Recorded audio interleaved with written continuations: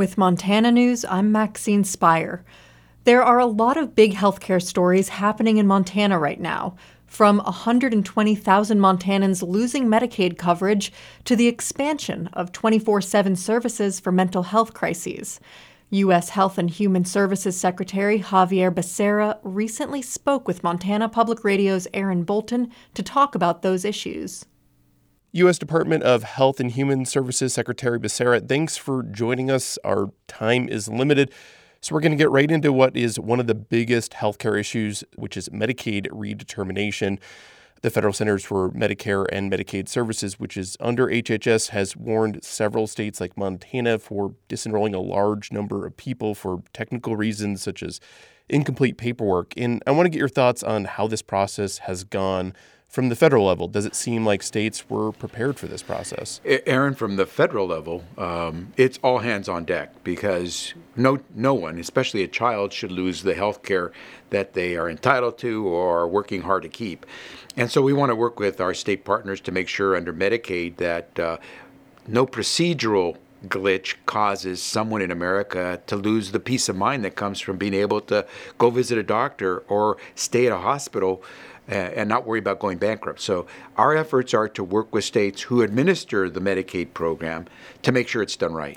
And HHS did launch a new enrollment hub to help people navigate that process. Why launch that hub in January, months into the redetermination process? This hub was a response to what we were seeing in a number of states that seemed to be losing families from Medicaid coverage.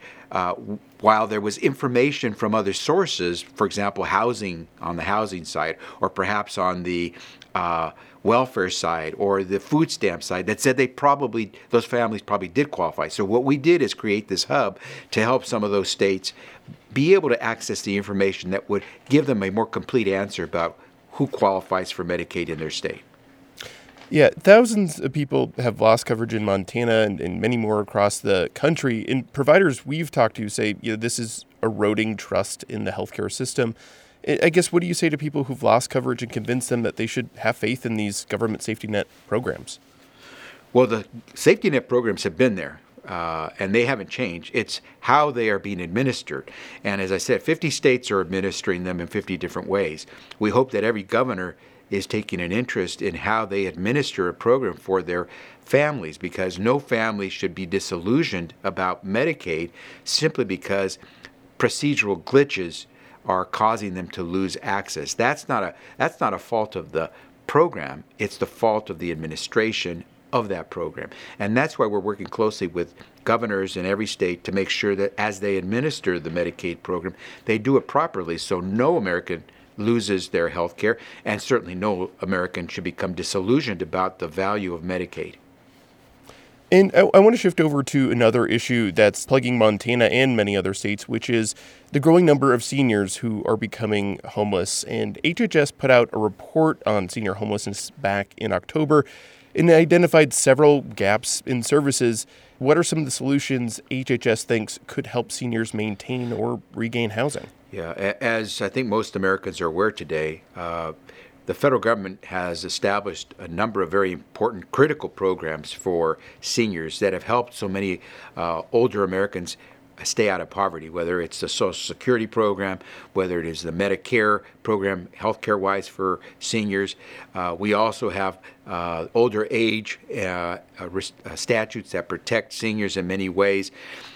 All of these are meant to help states who are the ones who have responsibility for issues of health care, homelessness for their populations, including their senior populations. We're working closely with states to try to provide the support that we can and beef up services on top of the Social Security, the Medicare, the supplemental security income that's provided at the federal level. What are some examples of working with states to beef up those programs, as you say? So take Medicaid, for example. We're working with states that wish to have some flexibility in the use of their Medicaid health dollar so that they can actually combine it with work that they're doing to keep people housed. And we can justify using a Medicaid health dollar to help someone in the process of staying healthy if it means keeping them housed and sheltered because they may have chronic conditions, for example, and if they're out in the streets not getting their medication, they'll get sicker and then use the emergency room. If the state can show us that by helping that person stay housed, that they also help that person not only stay healthy, but improve their health, then using a Medicare dollar for that purpose is going to be a good savings for all taxpayers because we're keeping Americans healthy. And so we're working with states, giving them flexibilities, and some states have taken us up on those opportunities to use Medicaid dollars to help keep their populations not just healthier, but also better housed. Yeah, and the last thing I wanted to touch on is mental health, specifically crisis services. And that's an issue that's really hamstringing rural states, Montana in particular, where we don't have a lot of these services available. And the federal government did make a big push to overhaul the suicide hotline, which is 988 now.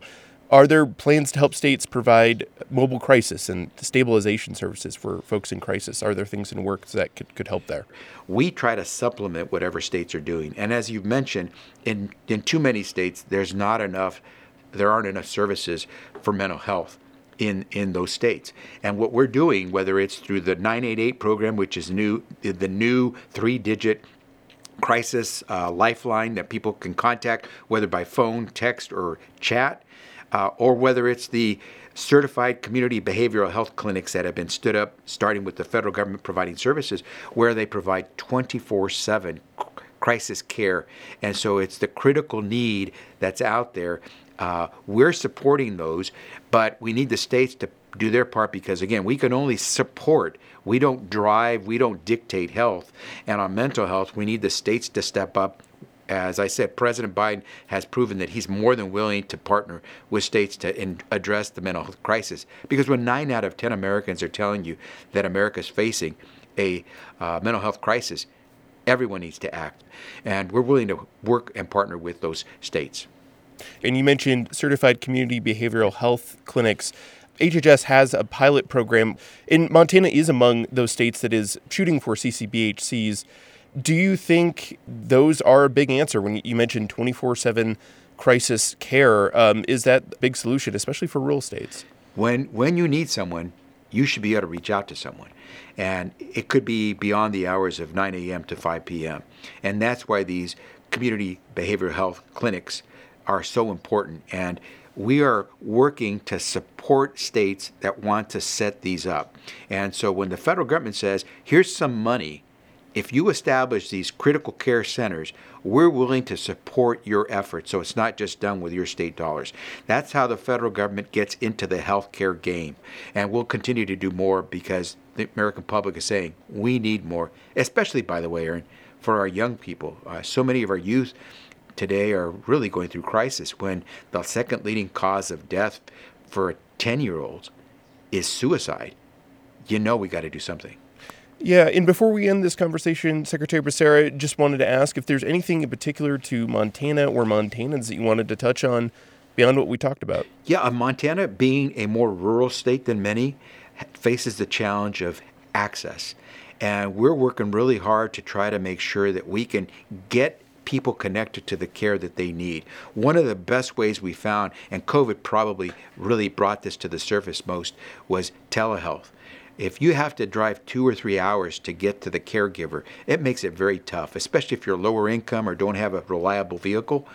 Telehealth could solve a lot of those problems and make it easier for folks to connect with the care that they need. And so we're hoping that Congress will continue to give us the flexibilities that we need to be able to work with states to provide telehealth services to so many people throughout this country, but certainly in rural communities, because we want to make sure that there's a hospital that is up and running and can service them. And so if we can focus resources and investments in keeping those hospitals open, we don't have to worry so much because telehealth will have provided people access with the early upfront care that they need before they have to use that critical care hospital facility. Thanks for taking the time to speak with us, Secretary. Thank you very much, Aaron. That was MTPR's Aaron Bolton speaking with U.S. Health and Human Services Secretary Xavier Becerra. This is Montana Public Radio.